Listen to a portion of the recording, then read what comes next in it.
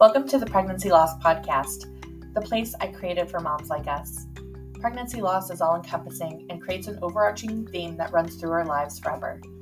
We have to learn to live with and beside the grief of losing our baby. We have to learn how to live again, how to parent again, how to engage and interact and be social again, how to communicate effectively to connect with our spouses and significant others. We have to find who we are now. I'm here to empower and inspire you to live a life even with our unique circumstances. We cannot change what happened, but we can grow and use that strength and resilience to create a life that we love. I'm here to share everything I know about grief, motherhood, loss, marriage, friendship, and parenting. I'm here to encourage you to find the beautiful side of grief, the side where we don't have to isolate ourselves or suppress the need to share stories, the side where you have moms just like you to support and encourage you. The side where we become the best versions of ourselves, not in spite of our loss, but thanks to it. Pregnancy loss is devastating, but it can also be an opportunity to reflect on who we were and who we want to become. So join me every Tuesday for a new episode on the Pregnancy Loss Podcast. Let's jump in.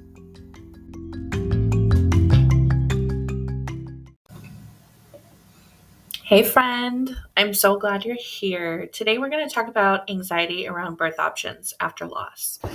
After you lose a baby, it's kind of, there's a lot of conflicting emotions and feelings. When I lost Evelyn and I was pregnant and I became pregnant with Emmett, the midwife group that I went to see is the same one that I saw when I was pregnant with Evelyn. I stayed with them up until about the 32nd week of my pregnancy with Emmett, my rainbow baby. But I can tell you that entire time I was full of anxiety. I was going to MFM, so maternal fetal medicine, for the extra ultrasounds and non-stress tests and blood tests and things like that. And I didn't want to be there. I didn't want to give birth there. And I've been having this feeling the whole time. After losing Evelyn, I realized that I have so much trouble making decisions. And so the anxiety around not being able to make those decisions was really high. It was so uncomfortable and scary. And some days I just felt like I just couldn't breathe. And I felt like nobody was listening to me and what I wanted, and nobody was understanding what I was feeling. And sometimes you just give up trying to explain yourself. So with me, before loss, so I had Caliana and Violet. They were my first two babies, both vaginal deliveries, both perfectly fine and healthy.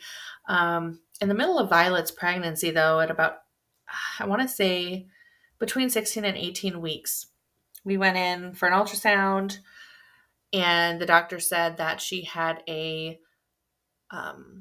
some sort of heart problem. I don't really remember details anymore. Or I just blocked them out because he just completely terrified me and I had no idea what to do.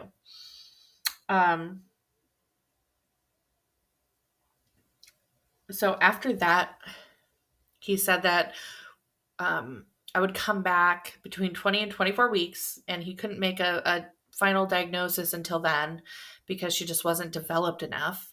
So then I'm waiting 6 weeks, a month and a half almost, to figure out if my baby is going to live or die after I give birth. It was insanely traumatic, and I didn't know it in the moment. I just knew that I was sad. I was grieving, for the potential life that my daughter wouldn't have and the life that we wouldn't have without her. It was scary. You also have to think, depending on your views, it'll be controversial no matter what I say. But if my child doesn't have a life and won't be able to live a life outside of birth, I believe that we have the choice for abortions. That's not for everybody, and that's fine. But that's kind of how I was thinking at the time. But then I'm like, if I go past a certain point, I could never do that. So I had no choices. Like, to me, I felt like I had no choice. So the next appointment comes and he tells me that she's perfectly fine. Her heart is perfectly fine. And it's a really fine line with medical care because they can be wrong. And God, it was just so hard. It was terrible. Okay. Anyways, with Evelyn, I really wanted to have a non-medicated birth. I wanted to go into labor on my own and that kind of thing. I finally did. This was the first time I ever went into labor on my own. All the other times I had to be induced because the girls would go past 41 weeks. And, excuse me, my body actually did go in labor with Evelyn. But almost as soon as I started labor, she died.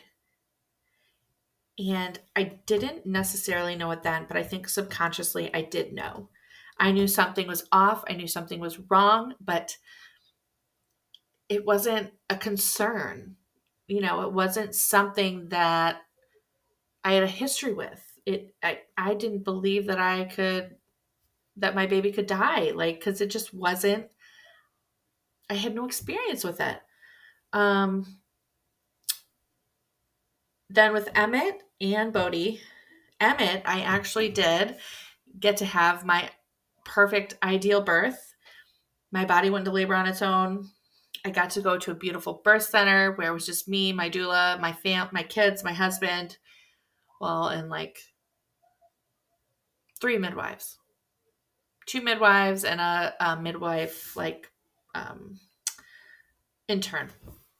And I did it unmedicated, and it went so fast. It was wonderful.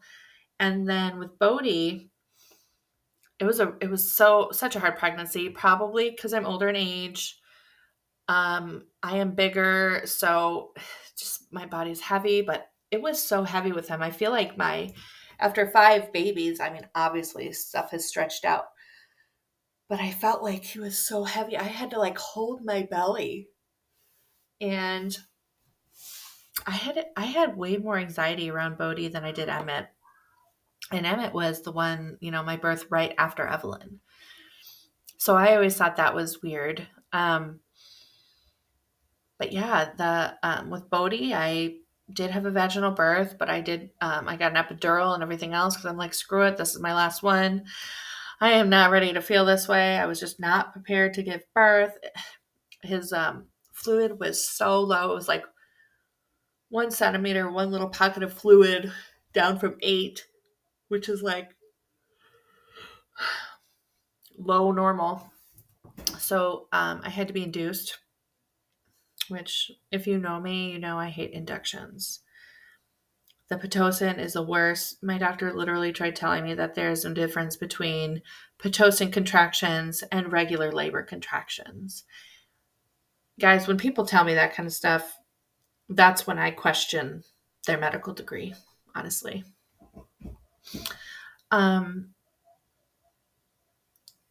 So the outcomes of all my births, my first 2, I was just unknowing. I didn't know much. In 2013 and 2015, we didn't have all this crazy social media and all these people telling you what to do all the time. And you just kind of went with the flow and you listened to your doctors, and that was about it. But as I had more babies, I realized, excuse me, I'm so sorry. Time for my afternoon nap. But we just kind of listened to our doctors, went with the flow, didn't really question anything, just kind of did it. It's so different now. Another point of the topic today is the shame. I felt so much shame for feeling like I was choosing the wrong thing. I feel like I'm always being judged for the choices that I'm making, which makes no sense because unless I tell somebody, they don't know. But I just had this innate shame in me because I couldn't make a decision, especially this time with Bodhi. I was not happy about my provider. I didn't feel supported. I didn't feel cared about. I didn't feel any type of compassion and just like comfortableness with the provider. I just wasn't. It wasn't working, and it was so hard to find another provider that would take the insurance. So I ended up staying. It ended up being okay because I got one of the OBs that I didn't even meet yet in the practice, and I really liked her. So that was fine. But yeah, and then another thing that a lot of women struggle with is the lack of options because of their insurance or their finances. I mean, have you guys seen a hospital bill? It's insane. And I think it's insane because you can literally get them, if you talk to billing or whatever, to completely decrease your bill if you can't pay for it. Like if you're, lower income or whatever. Then why the hell are we paying for it in the first place? It was crazy to me when I was in Washington and I gave birth at the birth center, and it costs more than a hospital birth. I thought that birth centers and midwives and stuff were supposed to be cheaper, but that's not the case either. I mean, I went from TRICARE, which is active duty military insurance, to the state insurance in Illinois, and let me just tell you, it sucks. People complain about TRICARE, but TRICARE is amazing, and you can pretty much get whatever doctor that you want. You can get any of the care that you need, and I couldn't believe the problems that I had because of the insurance that I had. I wasn't used to it. I wasn't used to being told, sorry, we don't take it. I mean, it was crazy. And so, of course, there's anxiety around birth options because you either can't afford to pay out of pocket or your insurance doesn't cover it. And after you've had a loss, you really want to choose. You want to have that sense of control with your birth options in hopes that you can control also your birth outcome. The other part of this anxiety around birth options after loss is having to choose between two options you don't want.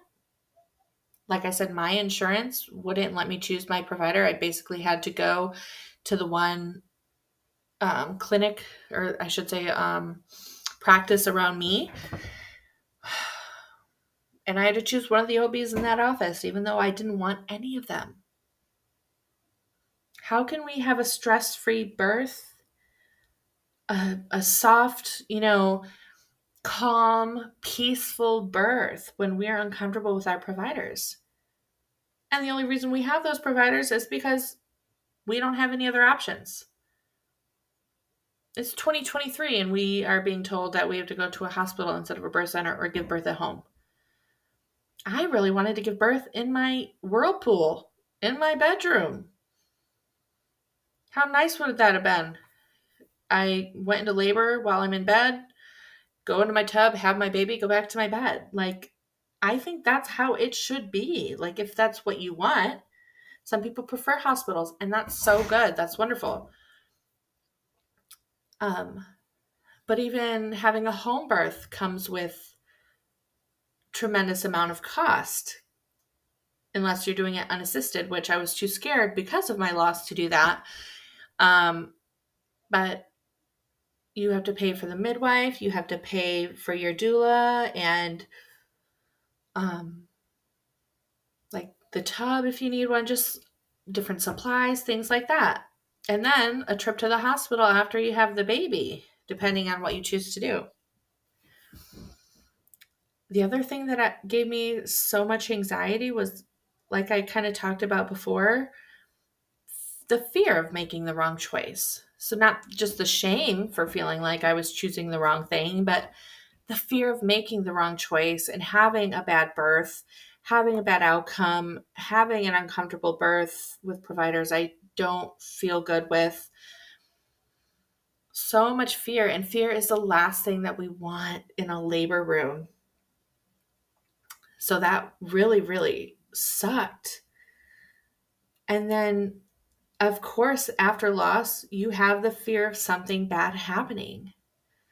And like I kind of mentioned with Emmett, honestly, right after losing Evelyn, I didn't experience as much anxiety as I did with the second baby after my loss. I'm not sure why. I don't know if there's,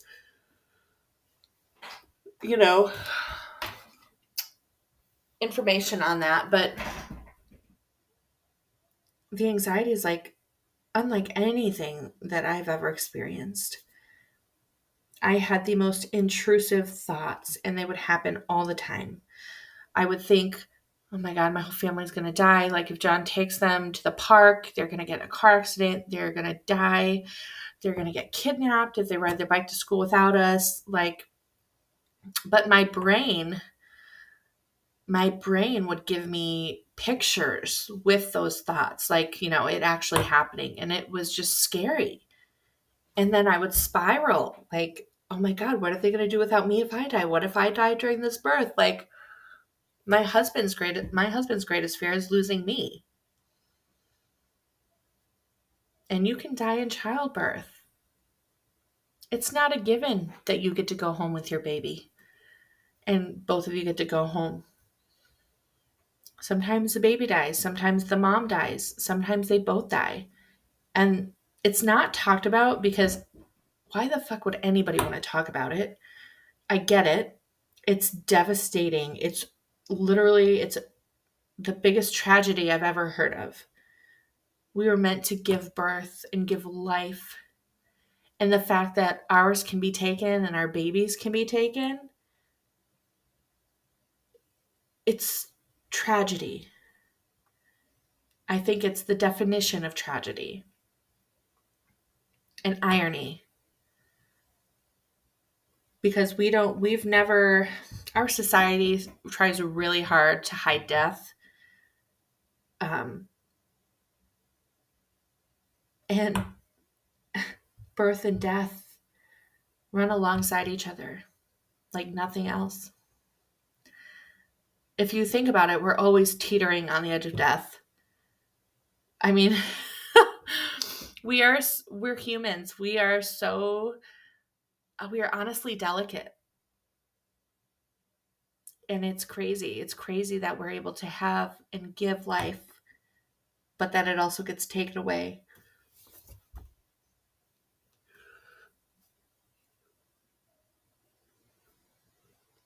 That anxiety, the fear of having something bad happening. If you're experiencing that, I want you to try something. It's something I've talked about in actually probably a few episodes of my podcast because it works. But as soon as I realize I'm having those intrusive thoughts and I start ruminating, like I can't let it go. I'm thinking about it. I literally say, stop, Valen, stop. I say it out loud to myself. Yes, I talk to myself when I need to. But it's a hard stop. And it kind of like shocks my brain. And I'm like, oh, I didn't realize I was in my brain doing this over and over again. But it works. And it allows your body to stop going through the motions of those feelings.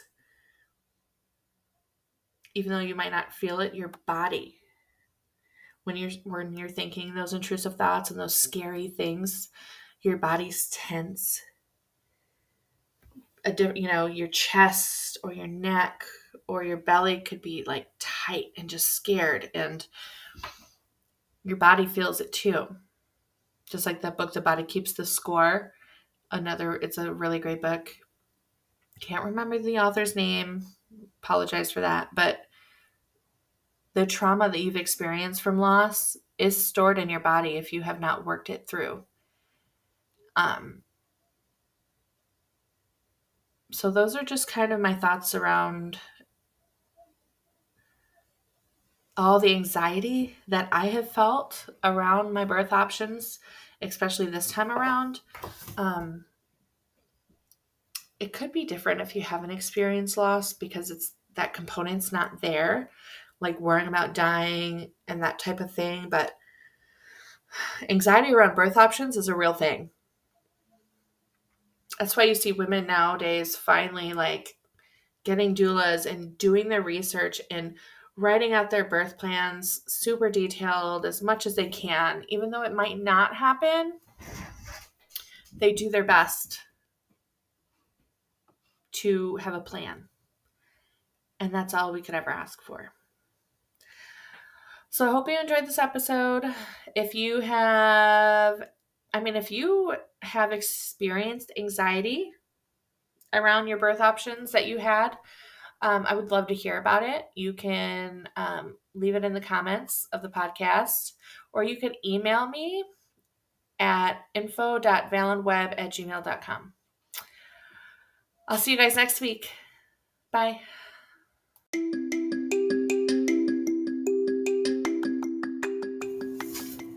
Thank you so much for listening to the Pregnancy Loss Podcast. I hope you enjoyed the episode. I created a guide on 20 ways to celebrate your angel baby. It gives you 20 amazing ways to celebrate their birthdays or ways to just remember them on any given day. If you want to download it, head over to valenweb.com/resources and click the link.